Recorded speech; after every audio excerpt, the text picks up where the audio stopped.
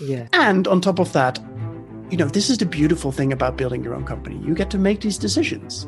And I think one of the decisions we've made is like, look, both Damien, so my co-founder Damien and I have both run a bunch of companies before. This is the first one we've done together, but we agree on one thing, and that's that just because it worked previously, it doesn't mean we have to do it again. Yeah. Right? Or especially if something didn't work previously, maybe we should try something different. And I love the fact that we can experiment with doing things differently. And from our point of view as well, we're coming at this from an environmental angle. And so we're kind of explicitly taking a triple bottom line approach. We really believe in people, planet, and profit in that order of importance. We're not willing to sacrifice profit in order to screw over people. And we're just not willing to do that. And as a result, you end up making decisions differently. Hello, dreamers and action takers. Welcome to another episode of the Want Money, Got Money podcast. I'm your host, Sam Kamani, and my guest today is Haya Kamps. Haya has written and published over 35 different books. He used to work for TechCrunch as a reporter. These days, he also trains founders and entrepreneurs on how to raise funding. Meanwhile, he is working on building a tech product which allows people to conduct remote events. So if you are a tech startup founder and have a remote team, or if you are a tech startup founder where you intend to raise funding, then this is the episode for you. Haya and we both discuss things such as how would you go about raising funding if you were just starting out now.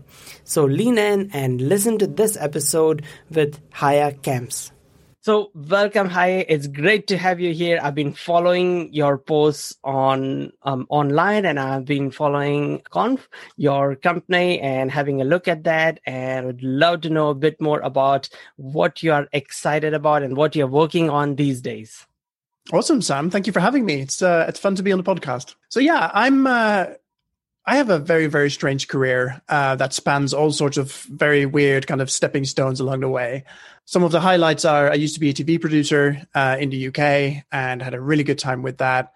I was a policeman for a while, of all the strange things to have done, and kind of been in venture capital for a couple of years as well, kind of working on helping a large portfolio of mostly hardware startups trying to figure out how to spread the magic.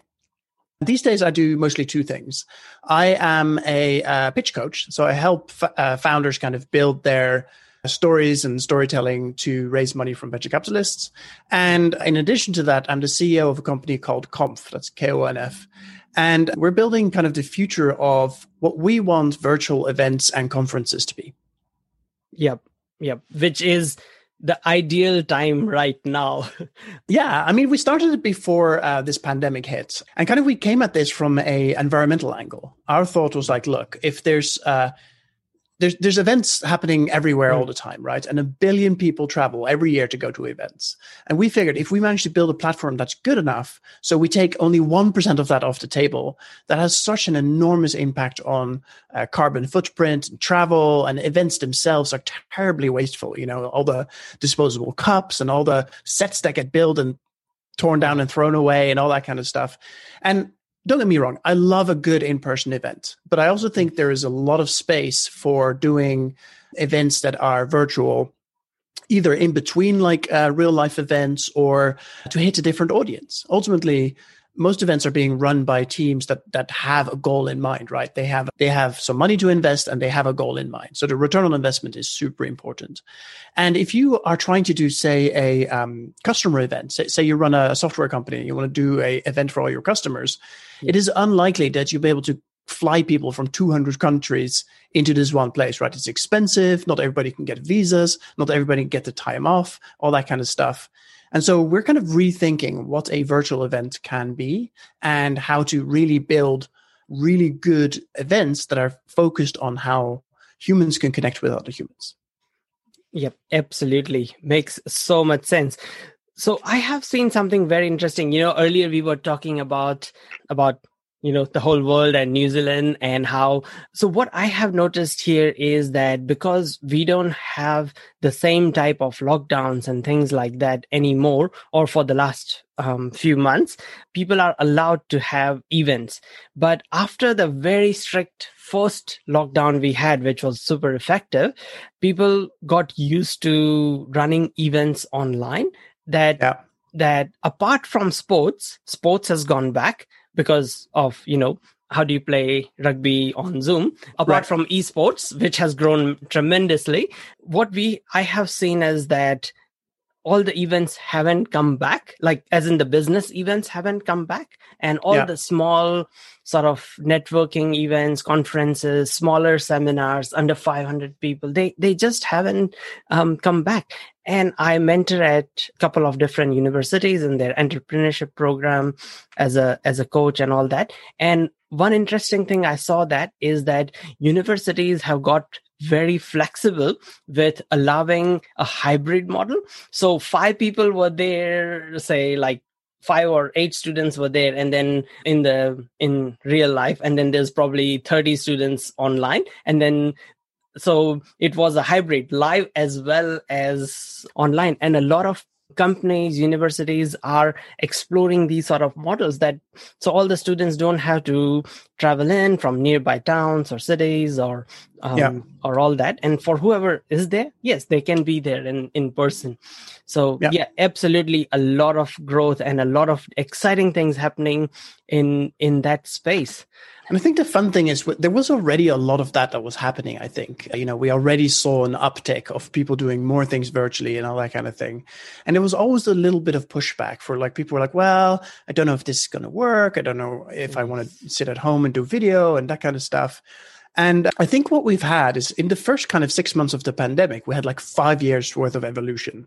Everybody went and upgraded their home internets. They figured out how to do video. They did all the bits they needed to do in order to be able to do their calls in peace at home.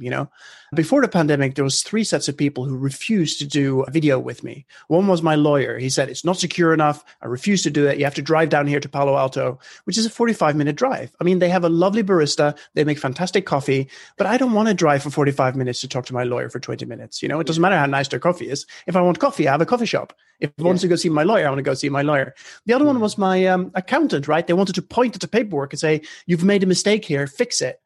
And they wanted me in the office to do that. And the final person, of course, was my therapist, who just turned out to be a complete Luddite. They just didn't understand technology, didn't want to understand technology, and just didn't want anything to do with it. But of course, when their livelihoods were at risk, all 3 of them figured it out very quickly. Because, if they refused to see you over Zoom, they just wouldn't have any business.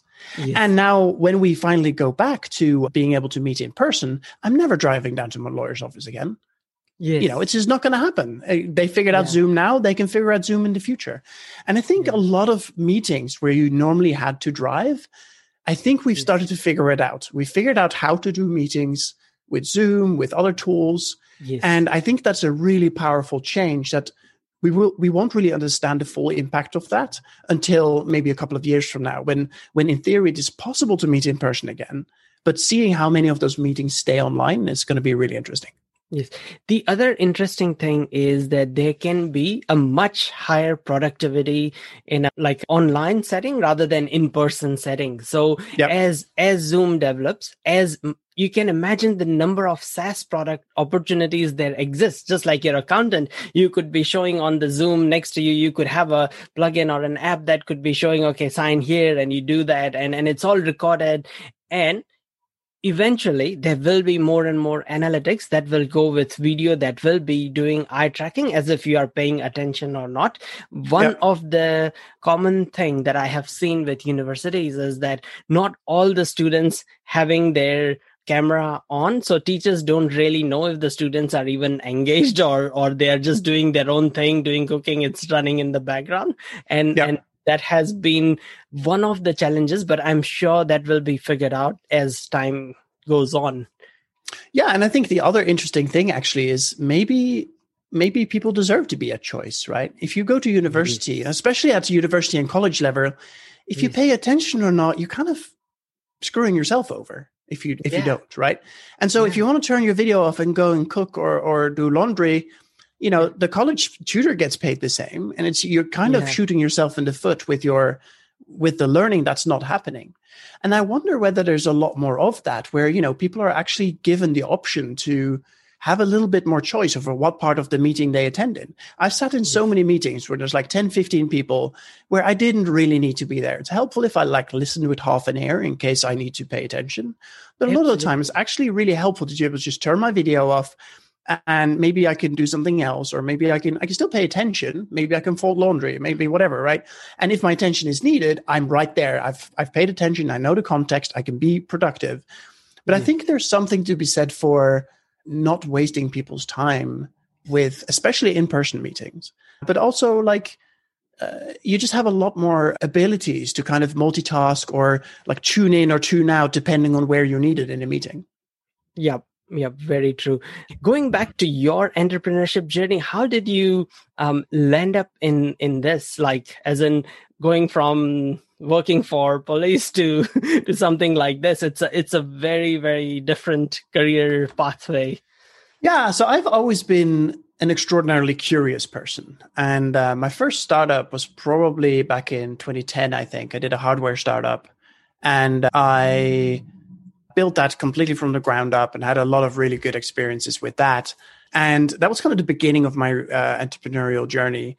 Before that, I'd written a bunch of books about photography. Actually, I've written 15 books about photography. So I'm an above average photography nerd. But as part of that, I did a lot of speaking at events and stuff. So I was kind of on the speaking circuit. I ran workshops and all that kind of stuff. So I've always been really involved with events and seminars and keynotes and all that kind of stuff.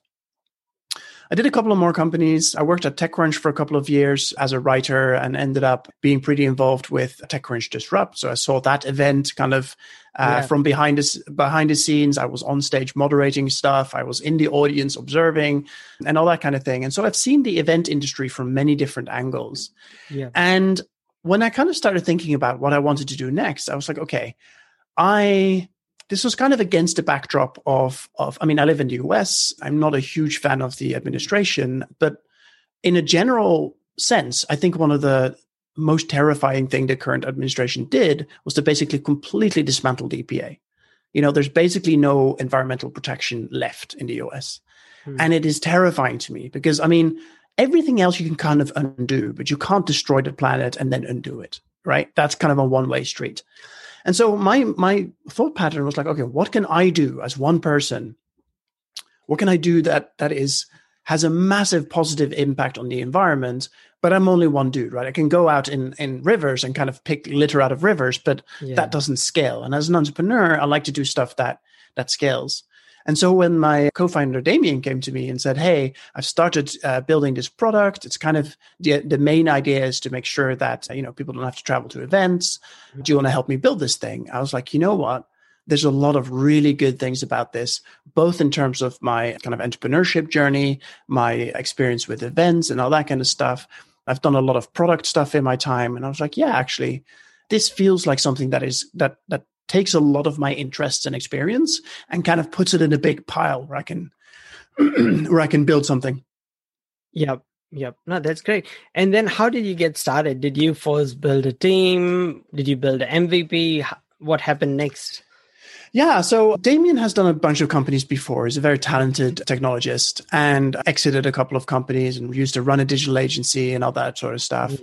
So he actually did an interesting thing with this one was that we started building a tech team in Egypt.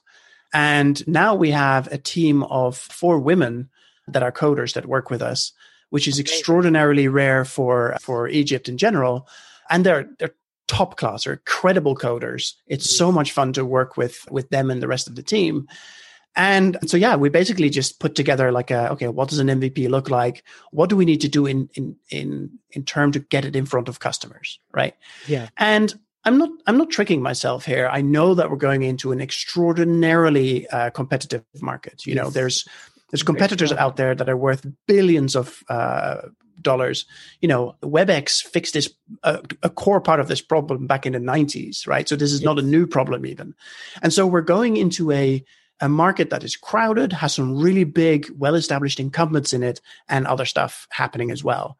Yeah. But we were like, okay, what do we need to build in order to start getting our product in front of customers?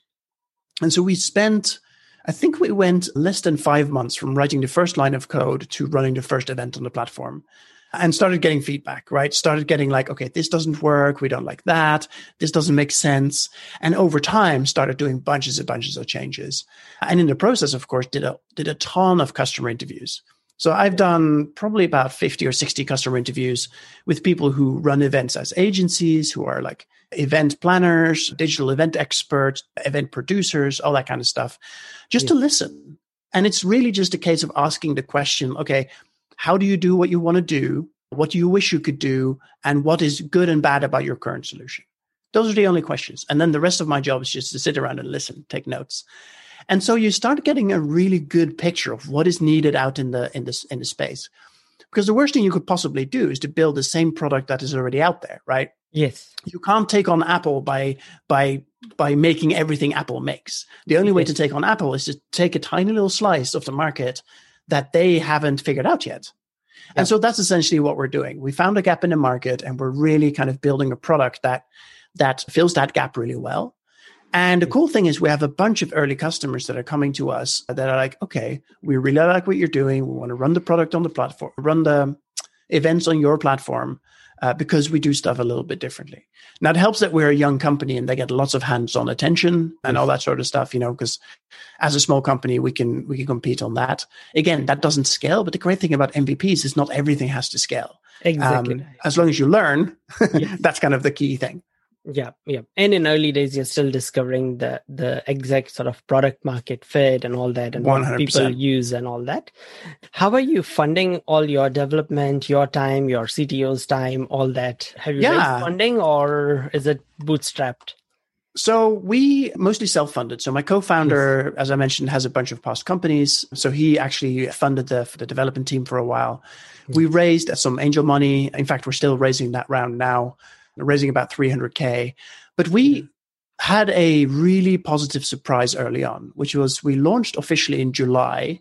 In August, we ran at break even. And the month after, we actually made a profit. Wow. So with a team of 9, actually, as per tomorrow, we're 10. Or as per Monday, we're 10. So there's a pretty big team. We have a pretty big, relatively mature platform running and that kind of stuff. But we're creating so much value for our customers that they're happy to pay. And so as a result, we're actually running really well there. So now we kind of had this big philosophical choice. Do we want to raise venture and kind of go hell for leather? Or do we take more of a base camp approach and say, you know what, let's grow slowly, steadily, evenly, and, just execute 10% better every month and let the cumulative effect of that build a very successful company. So we're kind of in the middle of trying to figure that part out. But we're kind of just doing a rolling close on an angel round. And that seems to be plenty for us for now. Oh, that's great. That's great to hear, especially having, and now outsource or remote teams are so widely accepted all around the world. No one looks it as any less. In fact, it's seen as the smarter option. 2 years ago, you said that, my team is in Egypt. Angels or VCs won't look at it as that favorably, but now you would be surprised, actually. We've had a number of people tell us that they would much rather we put a whole team in San Francisco. Really? And I'm like, yeah. That's crazy. Including some very well-known venture investors and that kind of stuff. Their argument's just like, look, if you need more money to hire better people, raise more money. Yeah. And I can see where that advice is coming from, but it's also a little bit self-serving, right? In order to do that, we have to raise more money from the people who are giving us the advice, which is raise more money. And in the process, we have to give up more of our company. Now, I don't doubt for a moment that there's a lot of very, very talented coders in Boston and in the Bay Area. I mean, that's why I moved here, right? I'm a startup nerd. I love living in the Bay Area, and I love being surrounded by this an ecosystem.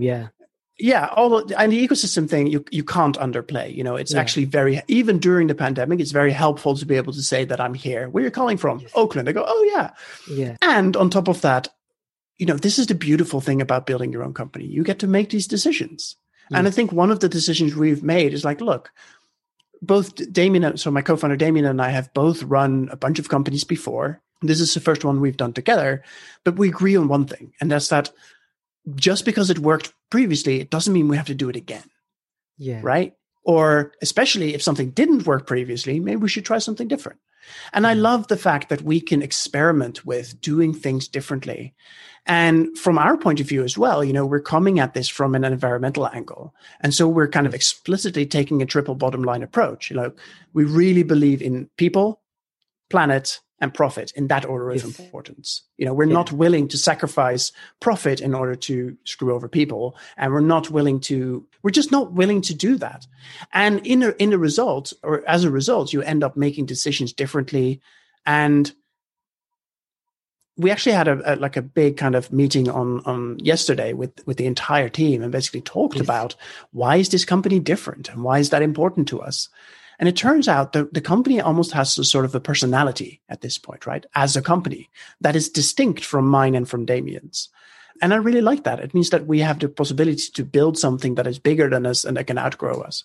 Yeah, that is so true. It is so subtle, but it is so true that you have a different sort of culture and how you work. Damien has different, your developers have different, and all together you are creating something that is completely unique and different to makes so much sense. Yep. And time will tell if it works, right? We're doing a bunch of experiments, but it's like any MVP. You try it. If it doesn't work, you try something else. Doesn't work, try something else. Keep iterating until, either you run out of money or it works. Yeah. But I think there's something really fun about giving yourself the permission to run those experiments and learn something about yourself, your team, the space you're in, etc. Yeah. Very, very true. One of the other things that you do is help other founders or train them to raise money. Can you tell me a bit more about how that got started and your experience with raising money and all that? So I was at the venture capital firm for a couple of years as a director of portfolio. And one of my favorite things about that job was helping the founders who were going on to raise their next round of money, help them do storytelling, right? I've done a lot of writing. I've done a lot of theater. I've done a lot of kind of storytelling stuff over the years. Yes. And it turns out, telling your pitch is just another type of storytelling. So you have to remember who your audience is. It's a bunch of VCs. What are they interested in? Right? It turns out a lot of founders spend so much time talking about their product, but realistically, the VC just doesn't give a crap what your product is. They care that you pour $10 in the top and you get $15 at the bottom, right? Yeah. And if you found a repeatable business model for that, then that basically means go and raise $100 million, pour $100 million in the top, $150 million comes at the bottom, put $150 million in the top, et cetera, et cetera, et cetera.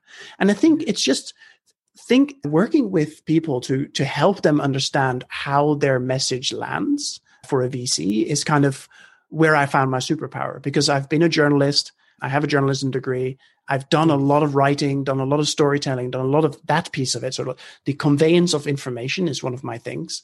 I've been in VC, so I know how that works from the inside. And I've been an entrepreneur many times. So I kind of took all those pieces and clumped them together. And so when I left this venture capital firm, I started blogging about fundraising, and I started building the kind of a program for how to actually do a fundraising coaching thing. Yes. And the blog posts I started writing actually ended up putting together and pitched to a publisher, and it's now a published book. It's called Pitch Perfect. It's available in all good bookstores and many bad bookstores. And basically, it's kind of me taking everything I know about how to weave a good narrative for fundraising, and I put it in a book. And the main reason for the book actually was that I had so many inquiries, I couldn't work with everybody. And then especially when I ended up starting this new company, I just didn't have time to work with clients, and I didn't have time to pitch to clients. And so I was like, okay, here's the book, read that. And then once you're done with that, if you still want to work with me, now you know what kind of my general thinking is, we can do something. But now I only work with 2 clients a month. And it means that per month, I spend about 10 hours working with clients. And that feels really good to me. It means that I can keep my finger on the pulse. I can work with startups. I love that energy, and it's really helpful to be able to kind of submerge myself in somebody else's problem for a couple of hours so I don't have to think about my own. And then when I'm done with that, I go back to my own startup, which is, of course, has its own challenges and stuff. Absolutely. Can I put you on spot and give you like a scenario, or like Go for it. Say for example, if it's because I've worked in esports before and in a funded startup and spent time in Bay Area and all that. So say it's a esports startup founder, and the founder is pitching to government-backed or sovereign funds or things like that, where the age of the investor and how they think is a lot older. Like, they're in their 50s, 60s. They want to, all of them, they realize that they need to get into tech. They need to get into esports. They need to get into fintech, blockchain, all those things they realize. And they all want to get in, but they don't understand the space at all. How would a founder pitch to them, or how would the founder talk to them? That is a really good question. The way I would approach that is to think about what is their language? What do they care about, right? And especially people running things like sovereign wealth funds and that kind of stuff, they will probably be extremely capable and very, very experienced in just reading balance sheets and getting like the financial side of it together, right? Yeah. And so the way I would present it is to say, look, Sam, what if I had a way to pitch something to you where it's growing 15% week on week. The revenue is going up all the time. We have a solid product, and this is a product that's wanted by 2 billion people around the world. If I had something like that, would you be interested? Watch them lean in, right? And then once they do that, you go, okay, well, what we're actually talking about here is, you do a little bit of research, you find out what their favorite team is. You say, okay, it's like Man United, except online, right? Some of these people are revered. Whenever they go live on YouTube, they have 100,000 people watching, and, they make a ton of money. Now, in this space, we are building a company that is, and then you kind of talk them through the metrics, right? Talk through the KPI, talk through your growth, talk through your revenue, talk through the product. And gaming or esports, you don't even really have to mention it. Towards the end, you can get more into the detail for what your go-to-market is. And there you start talking a little bit about it. And you talk about specifically what your product does, because, they do need to understand that. But the way to their hearts is through the spreadsheet. It's just saying, look, this is what we've done so far. Of course, that assumes that you already have a little bit of traction and that you have some revenue to show. But you can tell some really compelling stories where the actual product itself is almost a footnote. Yeah, makes sense. And another one is just a very early stage, just someone who's got MVP, not enough traction, pitching to angels, because not VCs, angels. Angels are the first people that these really early stage founders go to. What should they be doing? Yeah, no, for angels are really interesting. I always like to refer to it as the 3 Fs. It's friends, families, and fools. But you're talking about in the angel space, it's really helpful to be able to find people who are specifically interested in your space. So if you're building something that is in industrial automation, do your research. Find out who made a lot of money in industrial automation and is writing angel checks. Or if you're doing something in esports, find somebody who made a lot of money, building Alienware and selling it to Dell or something like that, right? Where do you find a synergy where the angel themselves has a affinity for the market or for the space or for you personally? Because you're not going to be able to sell based on traction because you don't have any. No, right? There's no traction for this early stage entrepreneurs. But you're selling the dream. You're selling the thing you really, really care about. So if I knew, for example, that this wonderful guy, Sam, who's built this company called Build My MVP, he's exited several companies, and I'm building a company that is something to do with esports, go talk to him. Maybe you don't want to invest, but you almost certainly know other people in the space who are writing angel checks in that space. And so just networking and working your way through those loops is extremely effective for doing angel investing. And so I think the most important ones are people who are close to you, right? Friends who were early at Facebook, Google, etc. So they know tech and they have money. That's a good place to start. Family, like if you have a rich uncle somewhere who might be willing to invest, that's a really good place to start. But once you've kind of exhausted those avenues, it's time to start thinking smart. So it's like, okay, strategically, who would I love on my board? Or strategically, whose brain would I like to pick to get all this thing? So if you're building like a really ambitious e-commerce startup that is really focused on customer service, go and read Delivering Happiness. Go and get yourself in front of Tony, who founded Zappos, who like famously cared almost only about customer service, and say, look, We're using your playbook. We're doing something really interesting. We're not selling shoes. We're selling, I don't know, beer fridges, but we're following the same playbook. We'd love for you to invest. And now you have a personable angle in, and you usually are able to get the conversation going at least. And my top tip always is to make sure to ask the question at the end of the conversation, like, who else should I be talking to? And hold them to it, right? So say, can you think of 2 people I should talk to? Yes. And usually at the top of their head, they have some friends or some other investors or somebody who helped them out once or somebody like to co-invest with. Yes. And then once they give you the names, would you mind introducing me? Right? Really simple, really straightforward. But that's a really effective way of getting the angel round done and closed. Yeah, that is excellent, usable advice, because a lot of the people who listen to this are early stage founders. So yep. love the advice. What has been the most challenging part of your entrepreneurship journey or even running Comp or anything that you've done? I'm a profoundly impatient person. And I think my biggest lesson is that stuff takes time, right? Yeah. Even at a startup that is moving at breakneck speed, stuff takes time. Development takes time. Finding customers takes time. Developing your language, developing your marketing, everything just takes time. Yes. And, as a founder, you can't work 20 hours a day and be effective. I've done that in previous startups and it just didn't work. In the end, what I learned is that I can work for about 6 to 8 hours a day, no problem. Yes. I'm productive, like really productive, maybe 3 hours. Yeah. And so what I've learned is to be like super protective of those 3 hours. I block it out of my calendar.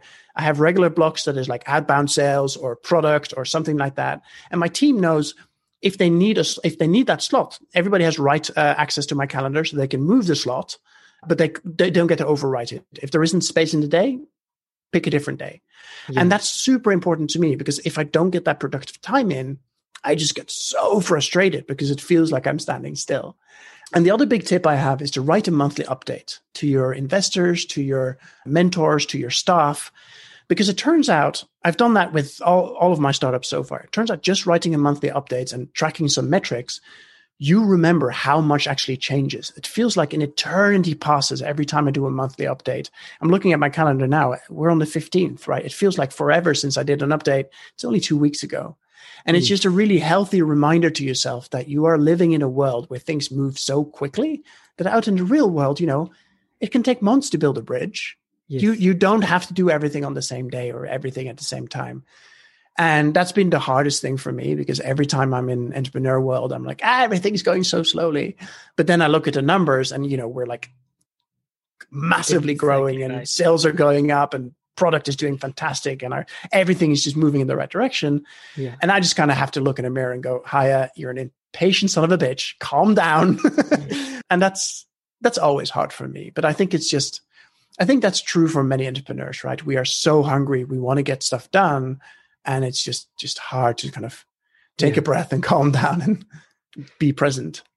Practical question. I've been following your Medium blogs and things like that, where you write on Medium. With these monthly updates, do you do like a MailChimp type newsletter, ConvertKit, or whatever you might be using? Or do you do it on Medium, LinkedIn, Substack? What do you use? What's your product? Yeah, good question.